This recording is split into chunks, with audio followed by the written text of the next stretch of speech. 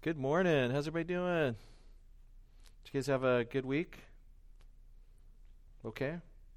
All right. Everybody got coffee?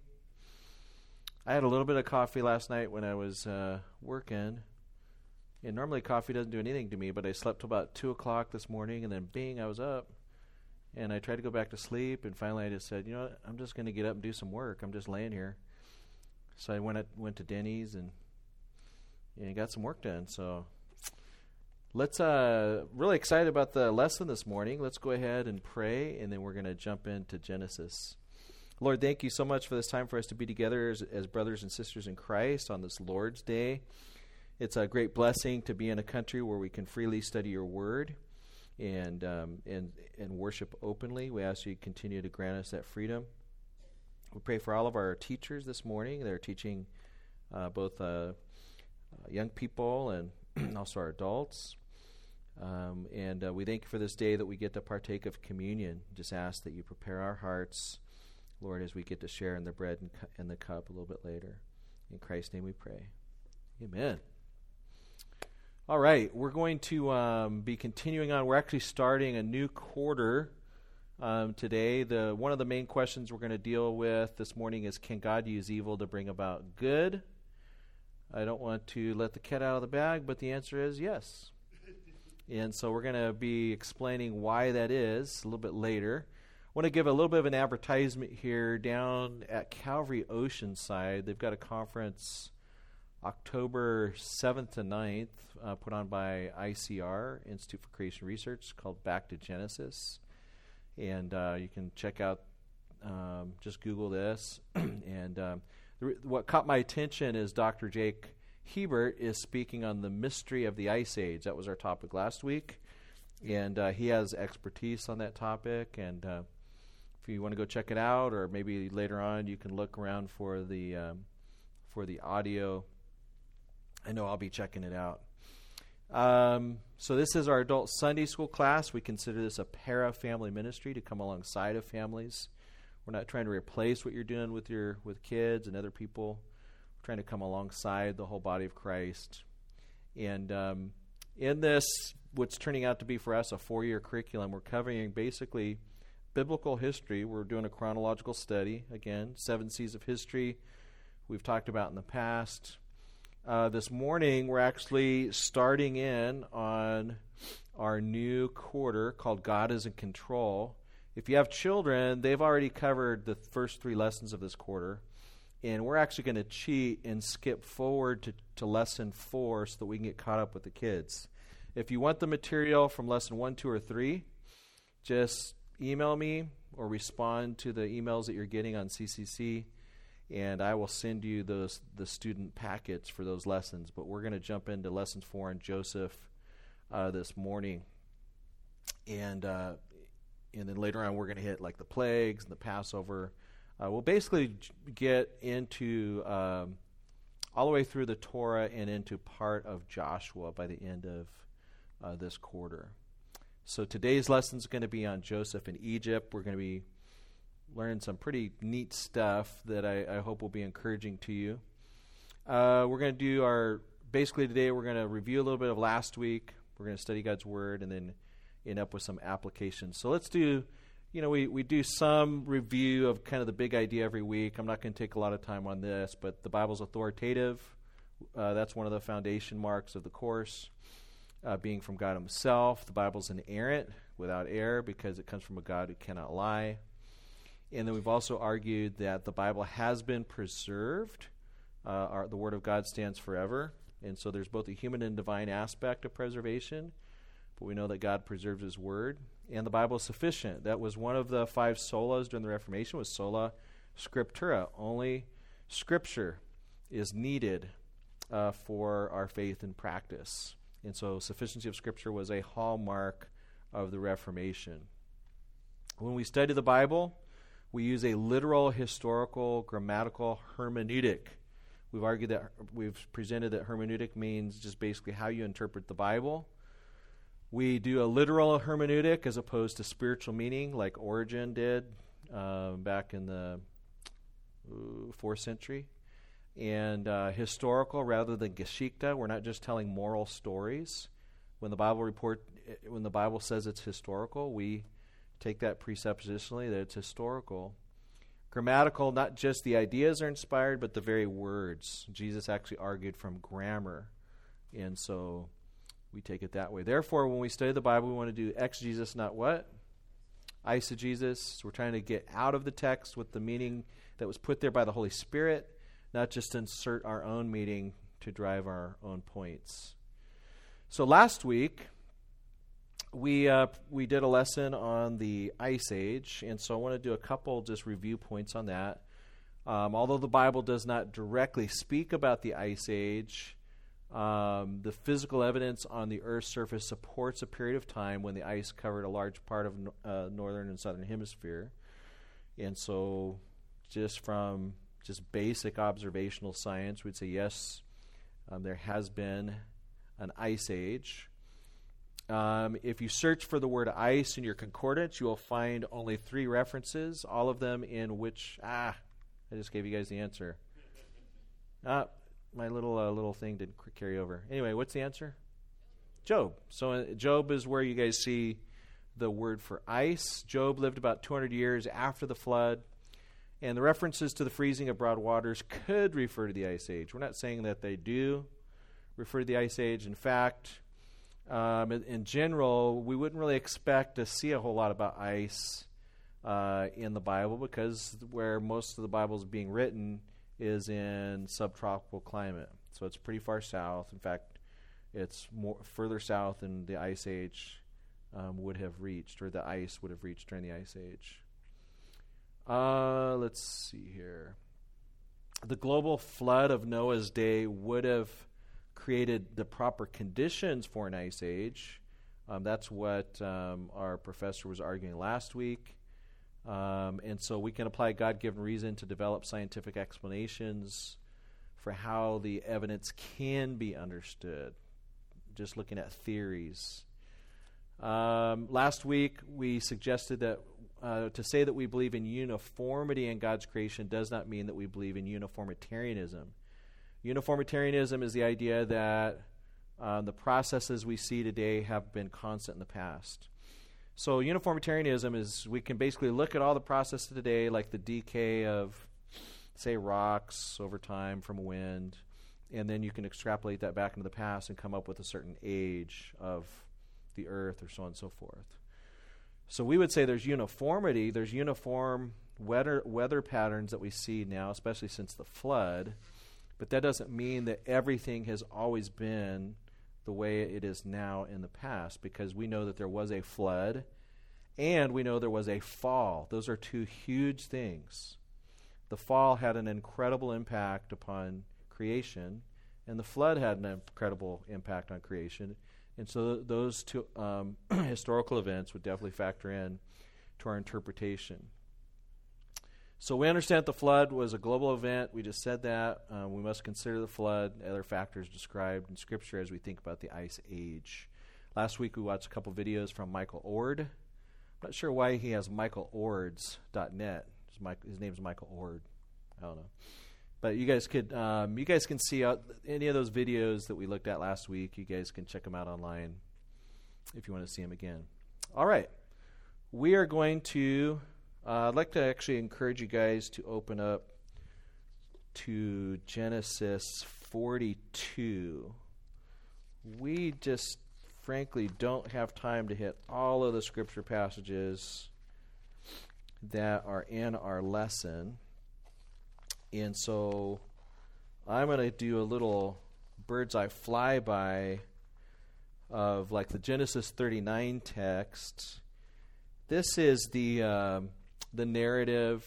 What's happened up to this point with Joseph is, most of you guys remember the story. Joseph goes out to check up on his brothers. The brothers are jealous of Jacob's love for him, and they take his robe, they throw him into a pit, they sell him into slavery, and then they tell Dad that he died. Right? Real nice brothers. So these guys are pretty bad dudes. And what's interesting, though, when you look at just the way that Genesis telescopes, It's been said that creation kind of like flies by like a rocket, and then you've got like, Adam and Eve and the fall and the flood. That kind of goes by like a jet plane. And then you've got Abraham, Isaac, and Jacob, and that kind of goes by like a helicopter, and we kind of hover a few places, but then we move pretty quickly. And then all of a sudden you get to this character named Joseph, and it's like a stroll through the park. There's just a lot of information about Joseph. And so that doesn't necessarily mean that Joseph is absolutely more important than anything that's come previous, but it does seem to indicate that the Holy Spirit through Moses wanted to put some emphasis here, that there's something about the life of Joseph that was meant to be emphasized for that original audience, that is Israel, and then it's been preserved for us today, and so God has something particular for us today. In the chapter 39 passage, this is where Joseph has been bought by Potiphar. It says many different times the Lord was with him, the Lord was with him, the Lord prospered him. You guys know the story. Potiphar's wife tries to tempt him, and he doesn't give in. Day after day he's being tempted, and yet he says, how can I displease the Lord in this way? She ends up framing him. Potiphar buys it, and he gets thrown where? Into prison. So be very easy for Joseph to be like, man, my life seemed like it was going in a good direction. I'm submitting to my father. I'm trying to serve the Lord. All of a sudden, my own brothers throw me in a pit, sell me into slavery. Then I'm a slave working for a guy. Things seem to be going good. All of a sudden, I'm framed, and now I'm in prison. Forget the Lord. I'm not going to serve this God anymore. But you don't get that idea. You get the idea that the Lord continues to be with Joseph and continues to bless him. And so that takes us to Genesis 41. And again, I'm just going to do a flyby here so that we can settle in on the last two texts. So, Joseph, you guys know the story. Joseph's in prison, and he gives the dreams for the baker and then the cup holder, right? And even those guys forget about him. But eventually, Pharaoh finds out. Pharaoh has this dream. Joseph is called before Pharaoh. He interprets the dream and then also gives counsel to Pharaoh. Pharaoh loves the counsel and then calls upon Joseph basically to be his right-hand man. Pretty amazing turn of events. And so that's where the story goes, is you have kind of a guy who seems to be doing well in life at 17 or so. Then he just goes to the rags. He's in prison, all kinds of crazy stuff. And then he rises to power. Kind of reminds me of, what's that movie, The Count of Monte Cristo? You guys, I've seen a couple different versions of it. And then there's the book. So I forget the name of the character before he becomes the Count. Does anybody remember? Edmund? What is it? Dantes. Okay, so he's doing pretty well, right? All of a sudden, all of his really close associates turn on him. He gets thrown into prison. But then he meets somebody who trains him, and then he finds this big fortune, and now he's in great shape. That's where our stories diverge. Is with Edmond Dantes, he takes this turn to fortune as an opportunity to execute his revenge. And with Joseph, he seems to just be continuing to serve Pharaoh within the position that the Lord's put him in. You don't get a whole lot of indication that he's really even thinking about his past, although you would have to think that he still thinks about his mom, his dad, and his brothers and his family. But here he is just serving the Lord and then serving Pharaoh in the position that the Lord has put him in. And so that's where we want to take it. I want to have you guys turn to Genesis 42, and we're going to pick it up right there. Genesis 42, and we're going to read this section and then a little bit later in Genesis and try to figure out a little bit of what's going on. There's some things that go on in this narrative that, to me, on a first read, they seem a little confusing, and they don't always fit the end game that you hear. Like when I think of Joseph, and if I were to get up and just pick any passage I wanted to preach on Joseph, I'd probably jump straight to Genesis 50, verse 20, and say, where Joseph says, what you meant for evil, God meant for good, but he's been organizing all this stuff behind the scenes in order to save many lives. That's the end game. We all know that's coming if you've studied the text. But before we get there, there's this very interesting kind of tug-of-war and play that's going on between Joseph and his brothers. And it's been somewhat confusing to me as to why we have this particular narrative and why does Joseph behave the way he does. Joseph is probably about 39 years old now. We're talking about over 20 years have elapsed since his brothers threw him in a pit and sold him into slavery. But let's start in verse 1 of chapter 42. I'm reading from a New King James. When Jacob saw that there was grain in Egypt, Jacob said to his sons, "Why do you look at one another?" And he said, "Indeed, I have heard that there is grain in Egypt. Go down to that place and buy for us there, that we may live and not die."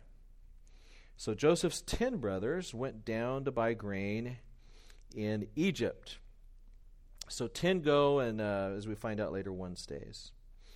But Jacob did not send Joseph's brother Benjamin with his brothers, for he said, lest some calamity befall him. And the sons of Israel went to buy grain among those who journeyed, for the famine was in the land of Canaan.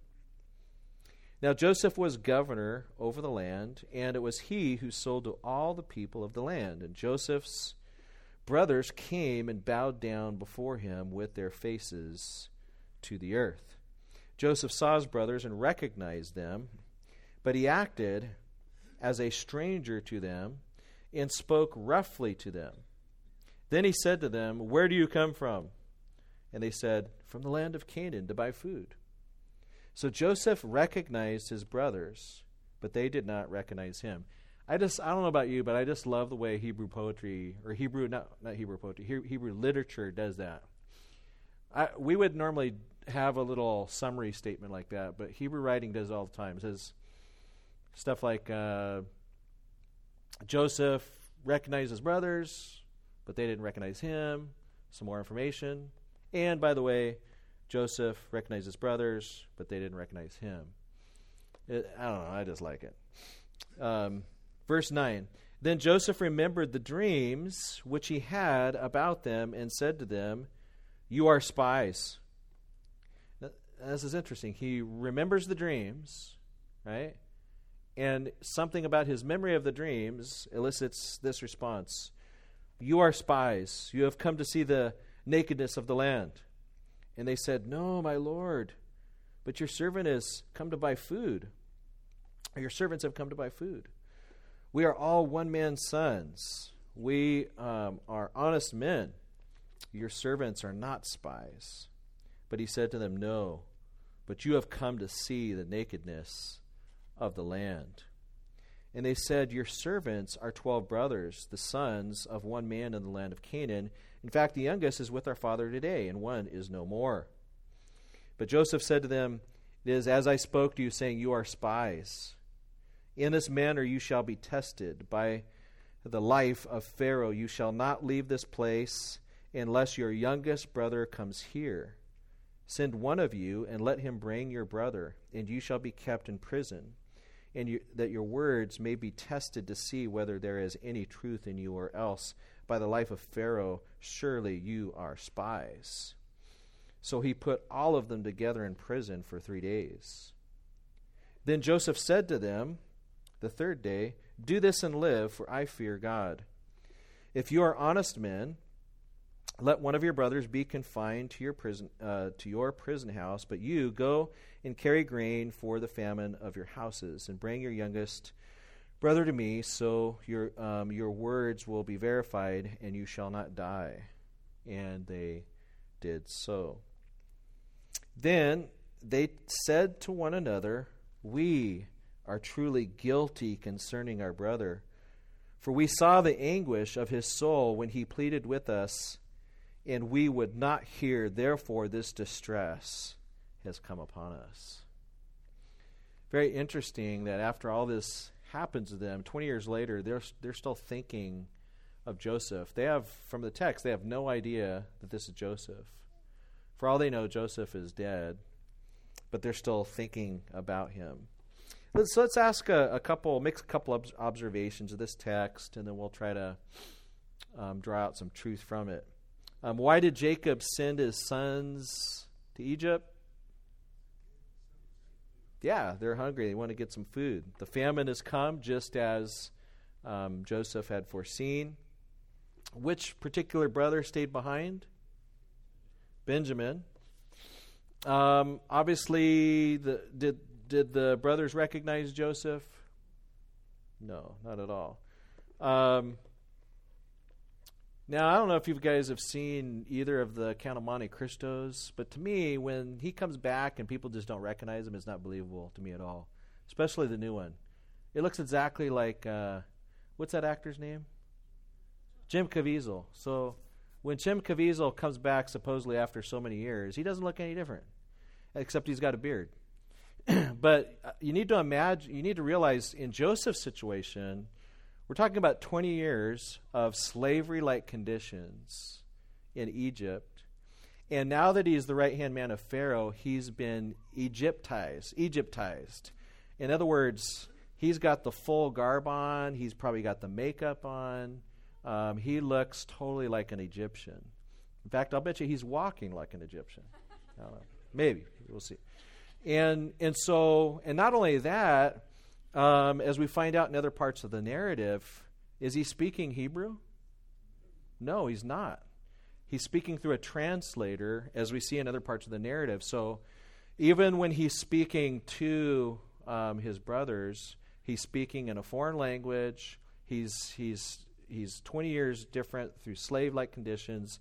And so if I were trying to cast for this movie or trying to do the makeup or whatever, I'd really make him look just completely different to where you just wouldn't have any idea that this is, Joseph's brothers. What did Joseph remember when he saw his brothers bowing down? He remembers the dream. So he had this dream, and here it is 20 years later, it's coming true. And then he accuses his brothers of what? Being spies. Obviously, he knows, or maybe he knows they're not spies. We'll talk about that here in just a second. We have 10 brothers in the group, right? And according to verse 21, why did the brothers think they were facing this trouble?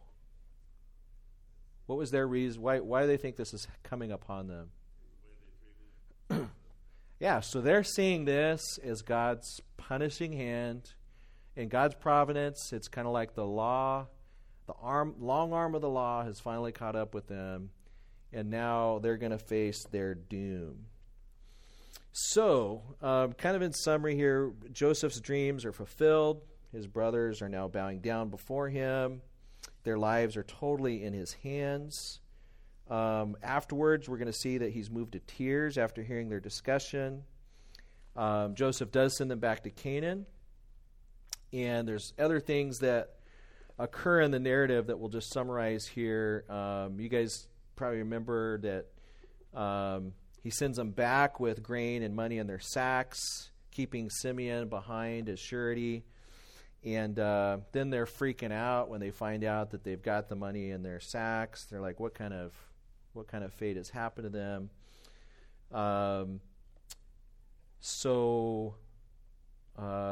Then eventually, if you guys remember the story, does Jacob allow them to return immediately back to get more grain? No, he's like, Simeon's already lost. If you guys go and take Benjamin, he's going to be lost too. But eventually, he consents when they run out of food.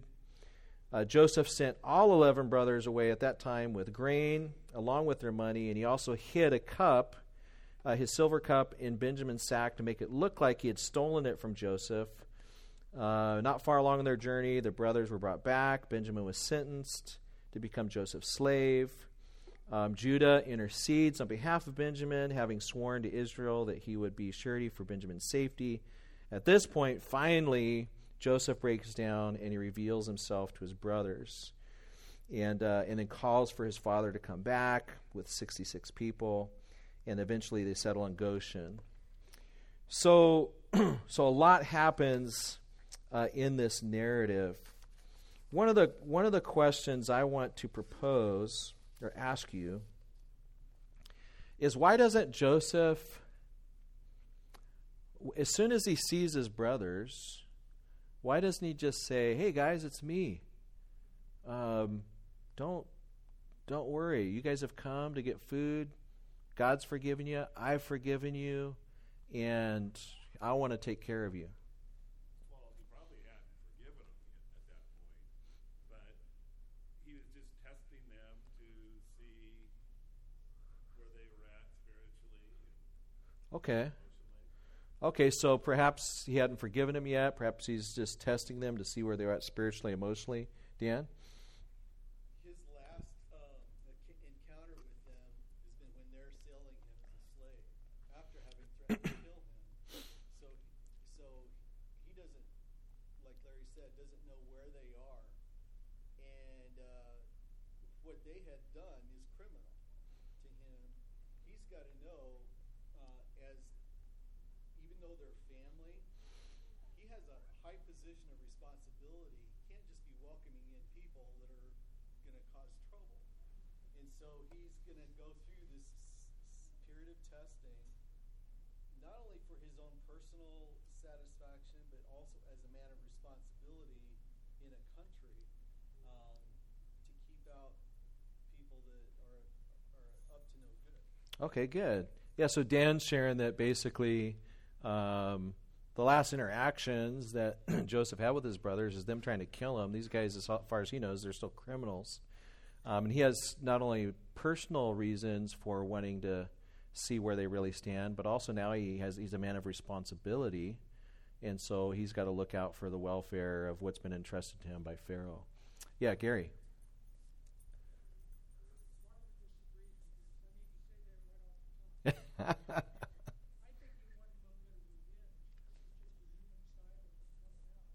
Okay.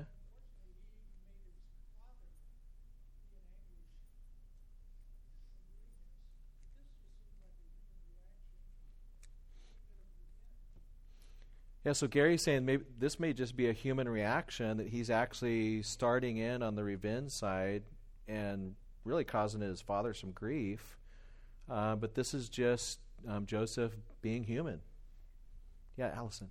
I also think that it has to do with his brother Benjamin, because he wants to see if they would treat Benjamin the way they treated him, because he doesn't know all these years have transpired, and it is wanted to see they're just as evil as they were those years ago.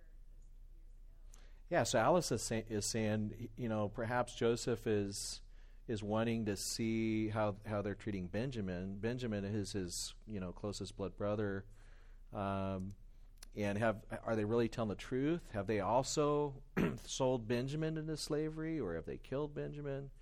And so he's trying to test to see where they lie. Yeah, Dan. One more interesting thing in this too, I think, is that Judah was the one who came up with the idea to sell him into slavery, and now it's Judah that's willing to give up his own freedom in place of Benjamin.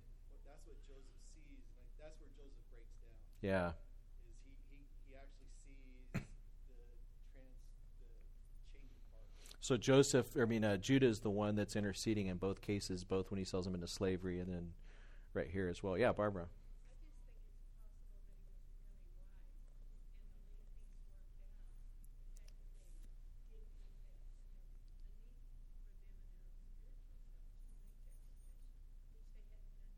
Okay.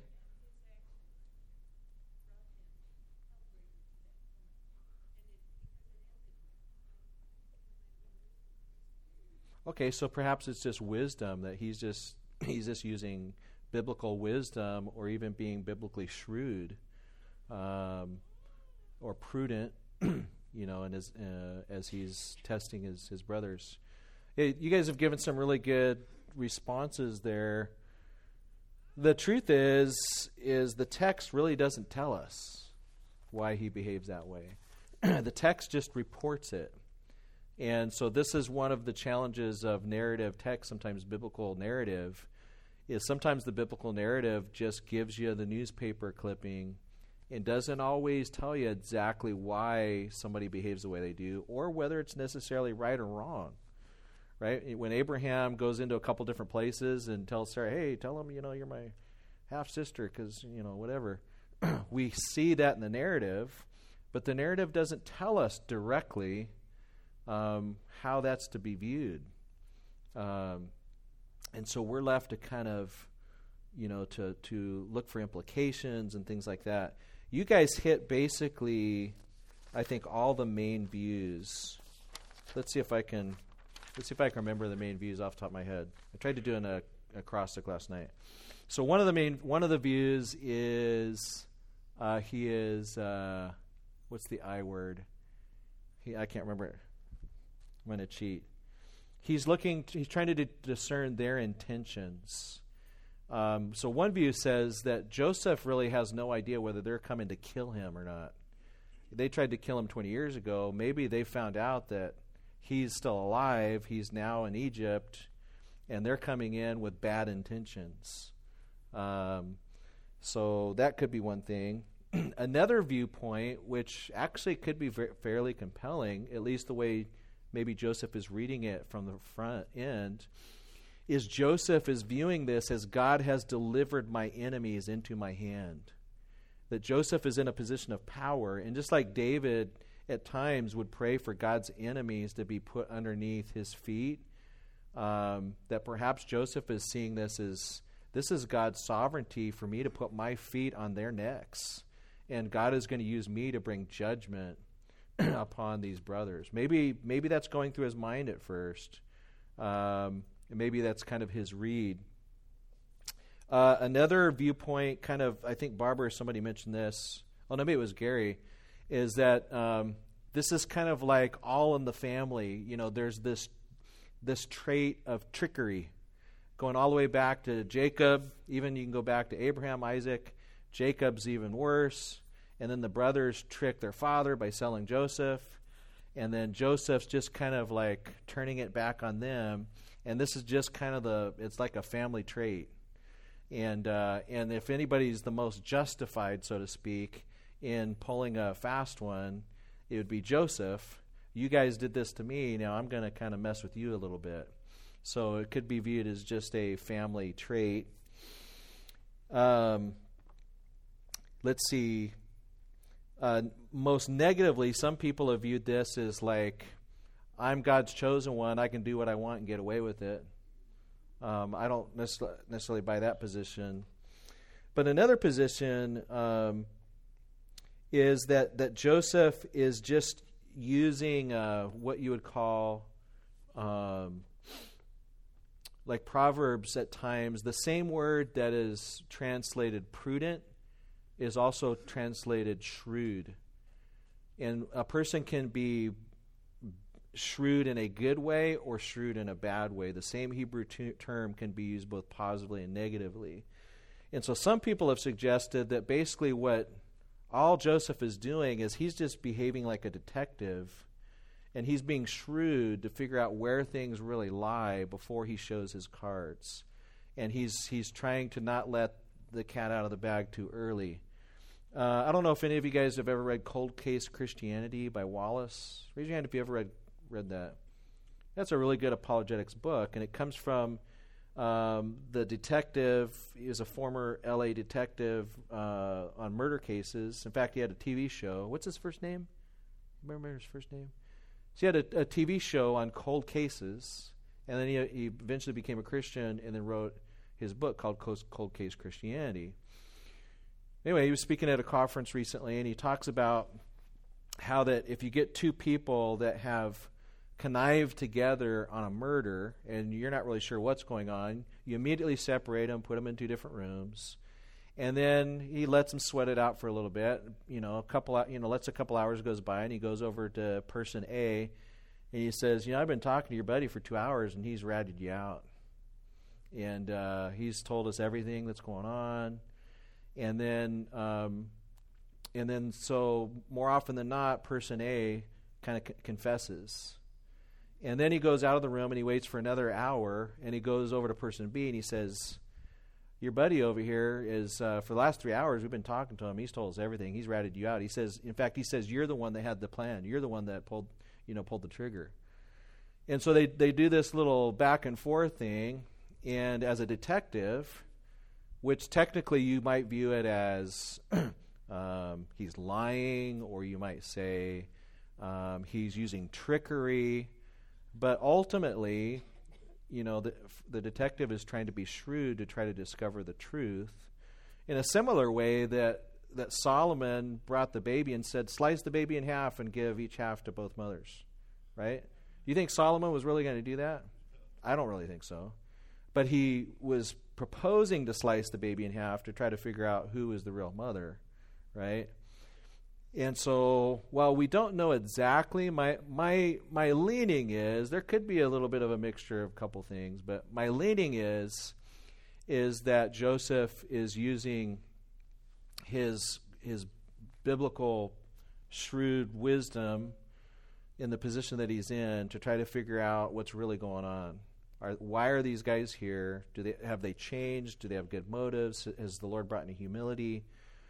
And it seems like by that point, who knows? Maybe Joseph was developing. Maybe at first there were some sour motives in some of what he was doing, but then the Lord was working on his heart. By the time we get to chapter 50, definitely there has been a move. Any other thoughts you guys have on that? That's just always been kind of one of those things where you read through that text, and to me it's just been kind of like, why are you doing that? Oh, it is true. I would argue that we can make the argument that Joseph is a type of Christ. But do all types of Christ always exude 100% sinlessness? No. Is David a type of Christ? Yes. Was David sinless?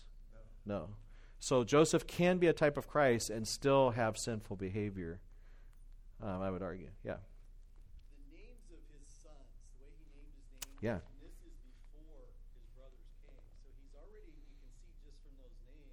Yep. That where kind of his mind is going.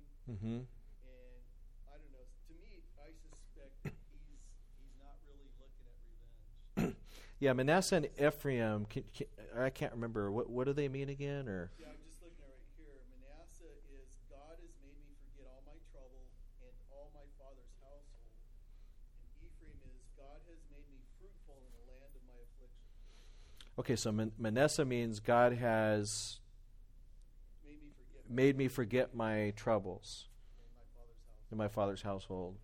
And Ephraim is God has made me fruitful.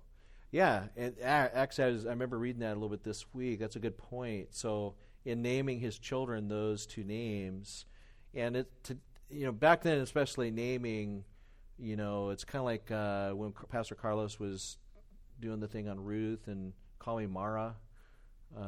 Naming has a lot of times something to do with the actual something that's going on in life, right? Whereas I was named Michael, and you were named Michelle, and then it was Melissa, and I don't think it was any more than it was the fact that it was 3 M's, right? Michael, Michelle, Melissa. But a little different. You guys got time for like a 3-minute joke? Real quick, just on the whole name thing.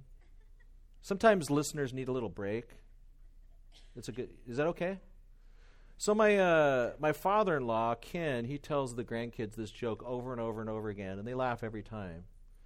And there was a young Native American that went into the teepee to talk to his grandfather and said, "Grandfather, how is it that everybody in our village gets their names? I noticed that My sister over here is called Running Water, and my brother is Leaping Deer, and I just want to know how everybody gets their names. And grandfather says, well, what happens is as soon as the child is born, the father opens up the door of the teepee, and the first thing he sees, that becomes the name of the child.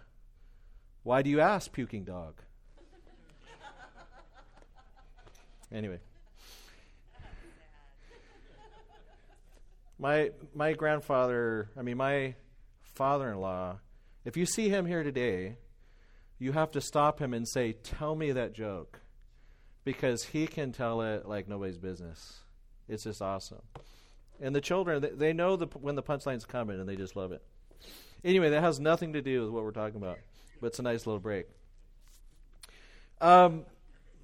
Okay, so there's some indications of what Joseph is doing here. If you'd like to, one article you could check out online, it's called Joseph's Dealings with His Brothers. Joseph's Dealings with His Brothers. And there really was no author listed, but it was a very good article. It's called Produced by the TOW Project. I have no idea what that means. But it was a really, really good article. Another one that I got, it's just called Ted's Homepage. I don't know, just some guy named Ted. And Ted's response. Why did Joseph deceive and intimidate his brothers when they came to Egypt? And it says Ted's response. And Ted is a pretty good writer, whoever he is. He had a really good response. So you can check those out if you're interested. Let's go ahead and open up to Genesis 45. And let's get to the crux here. Genesis 45.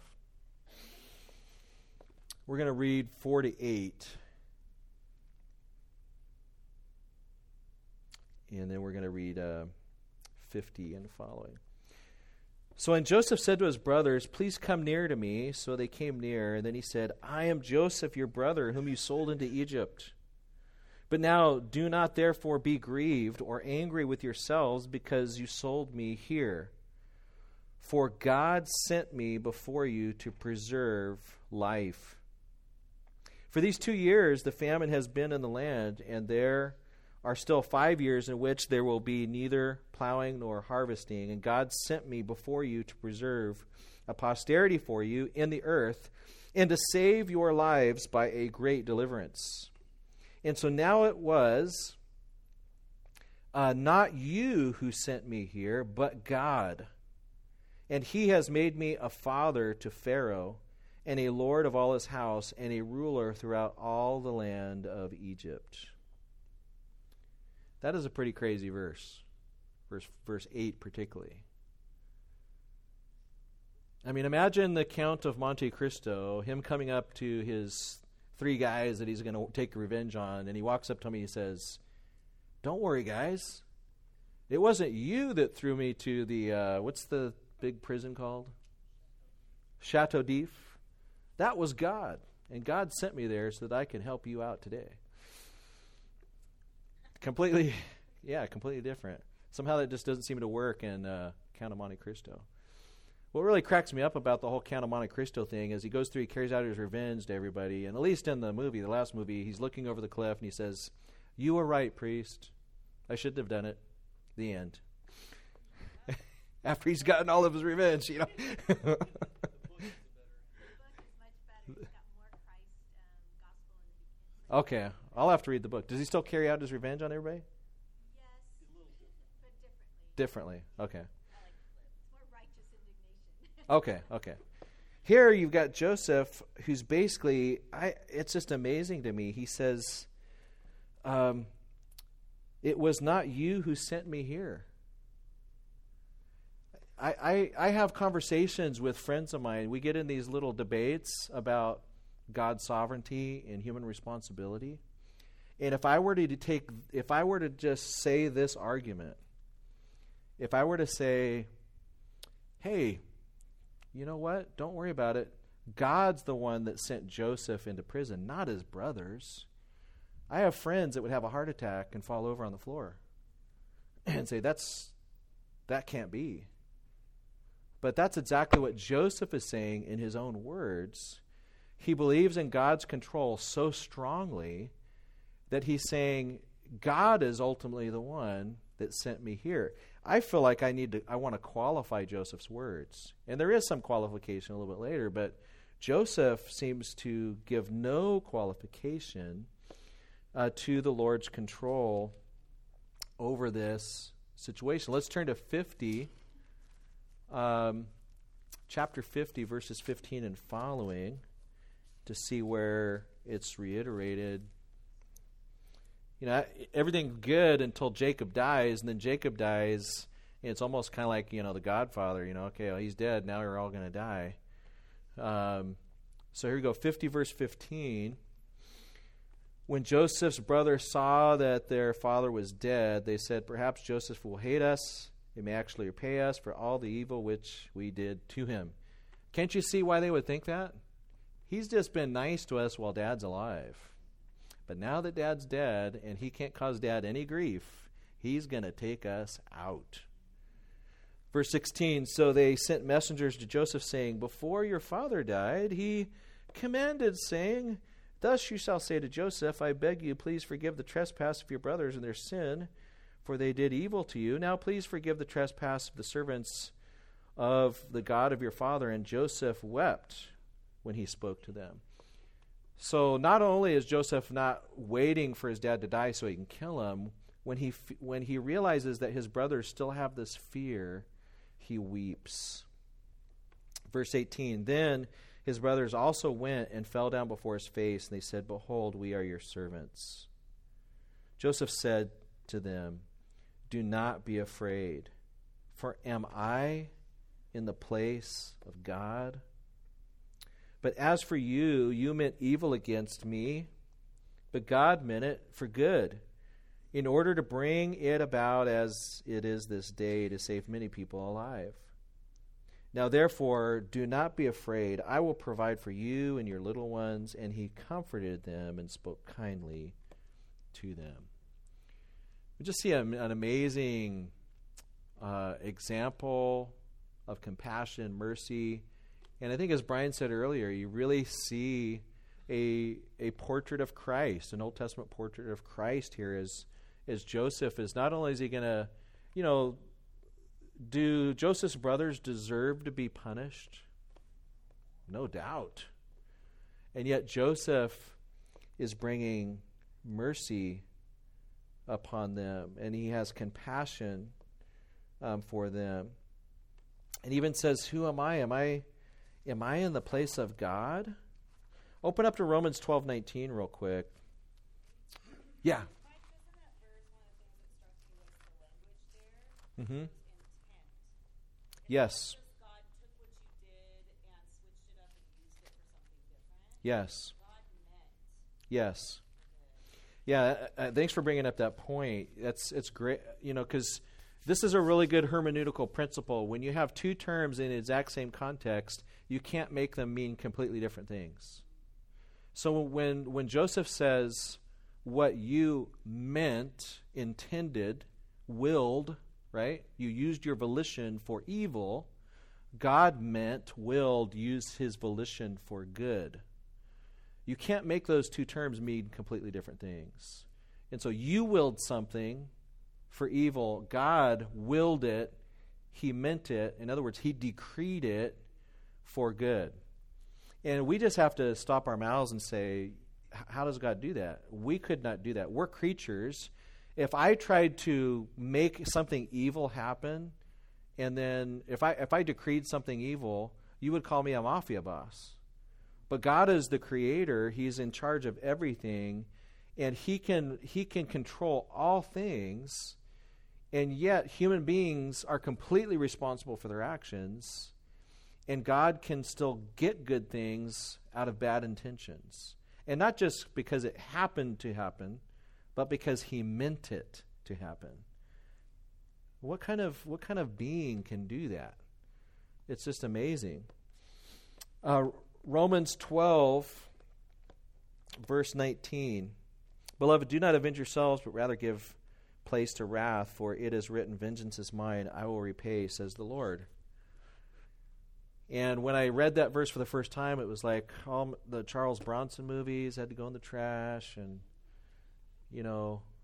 it's like, how many movies are there that's the whole plot is somebody gets, their wife and their children get killed at the beginning, and then you're just rooting for them for the next, 115 minutes for them to get the bad guy, and then finally they just take him out with extreme prejudice, right? But in this story, the ending is Joseph showing kindness to his brothers who don't deserve it, and God, through those circumstances, humbling his brothers and bringing about, in his sovereignty, moving the people of God forward. Just amazing, amazing stuff. Let's talk about one thing, and then we're going to get to some apologetic applications. How can this apply to you and I personally? What kind of things have happened to you in your life that by every perspective would be unjust, would be terrible? People have terrible things that happen to them in this life. I remember when I was working at a boys' camp when I was out of high school. There was a guy that was a director named his camp name was Rocky, and he's a really godly man, really godly Christian. I remember staying up real late at night, just talking with him and getting to know him. And he had just had his, I think his daughter was at that time less than a year old. And I remember one night him telling me, Mike, before I had a child, I never thought I could kill anybody. But now when I think about somebody harming my daughter, I know I could kill. I could kill somebody. And people have had things happen to them and their family members that elicit those kinds of responses. You look at families in Uganda who have war tribes that will attack their tribe, take their children away to be soldiers in their army, cut off the hands of the men and cut off all the breasts of the women, and leave the village like that. And you can understand why people would say, we want revenge. And you would understand totally why they would even pray, some of these Christian villages pray the imprecatory psalms and say, oh Lord, how long until you bring your wrath and justice upon our enemies? And yet God doesn't tell us that we should never look for judgment or wrath, but that we should look to Him for judgment and wrath. That we're not called upon it to execute it ourselves, especially in this New Testament era, but we're called to look to God. And there are many times where God calls us to a position of mercy and compassion. There's other times we're called to just wait for His judgment to come. The Revelation saints are waiting for judgment to come, right? 2 Thessalonians, one of the comforts that Paul gives to his people who are being persecuted, many of them had no doubt lost loved ones. And Paul says to them, be comforted because Jesus Christ will come back with flaming fire, taking vengeance upon His enemies and all those who do not obey the gospel. And this is just for God to do this because of how you've been harmed. The big idea there is that people have messed with His kids, so He will mess with them. And so we can, judgment is not something that we just set aside and we say, oh, we're never supposed to think about it. But judgment is something that we give to God. And God will execute judgment according to His wisdom. But according to His wisdom, He will also, many times, like here in Joseph's narrative, exercise mercy and compassion upon people who deserve actual judgment. So let's just be praying for each other today. Is there something that you're dealing with right now where you recognize that this is unjust? And how will the Lord call you to bear up underneath that injustice, either to show mercy and compassion to the person that's mistreated you, or to just call and wait upon the Lord to see what the Lord is going to do? Let's talk about one final apologetic application here, and then we'll pray. Many scholars have rejected the fact that there was a 7-year famine in the Middle East. It's very common for people to point out something in the Bible and say, there's no archaeological evidence for that, therefore it's not true. Well, let's deal with it first by looking at some of the new archaeological evidence that has come up supporting this. I gave you guys a handout that was on the back page. Did you guys get this? So this is just a little bit of information that's come out more recently. In one of the tombs in Egypt, there's a translated quote from one of the governors that basically, I'll just read a part of it, where he says, this is kind of a typical, what would you call it? You know, like on tombstones today, people, like an epitaph, you go and you read somebody's tombstone, and they might say, at peace with Jesus. Another person will say, rockin' with my homeboys in hell, or whatever. I've seen all kinds of crazy things on tombstones. And so anyway, this is like an epitaph. No child of the poor did I afflict, no widow did I oppress, no landowner did I displace, no herdsman did I drive away. From no small farmer did I take away his men for my works. No one was unhappy in my days, not even in the years of famine. For I had tilled all the fields of the nome of Ma, up to its southern and northern frontiers. Thus I prolonged the life of its inhabitants and preserved the food which it produced. No hungry man was in it. I distributed equally to the widow as to the married woman. I did not prefer the great to the humble in all that I gave away. So this would have been about the same time of Joseph, at least an indicator of a long famine. And so there's 4 aspects that are pointed out that could mean a correlation. Is the approximate date corresponds with Joseph. The famine lasted for several years. Preparations were made in advance, and the food was distributed during the years of famine. Also, there's a canal that runs from the river Nile to bring water to the Fayum oasis, and it is known as Joseph's Canal, and was dug during the 12th dynasty, possibly at Joseph's orders in preparation for the expected famine. So those are a couple extra biblical ideas that have come out in archaeology. Not that you need those in order to establish the authority of Scripture, but we believe that the Bible is true, and it's not uncommon to find things outside of the Bible that would corroborate what the Bible is saying. However, I want to just give this final caution. There's an archaeologist named Dr. Edwin Yamauchi who's done a lot of work in archaeology, and he frequently, when he speaks, gives out this caution about archaeology, because you hear it all the time. Back in the day, there's nothing outside of the Bible that indicates anybody named King David, and then we find some piece of archaeology. There's no Pilate. The idea of Christ talking to Pilate, we have nothing in archaeology that proves Pilate ever existed, and then we find Pilate. Used to be years ago, there's no such thing as the Hittites. Now you can go study Hittite culture at secular universities. We've never found Nineveh, and then we find Nineveh.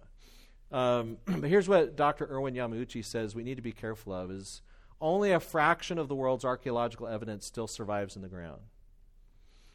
Only a fraction of the possible archaeological sites have been discovered. Only a fraction have been excavated, and those only partially. Only a fraction of those partial excavations have been thoroughly examined and published. And only a fraction of what has been examined and published has anything to do with the claims of the Bible. So the next time somebody says there's no archaeological evidence for this claim in the Bible, duh.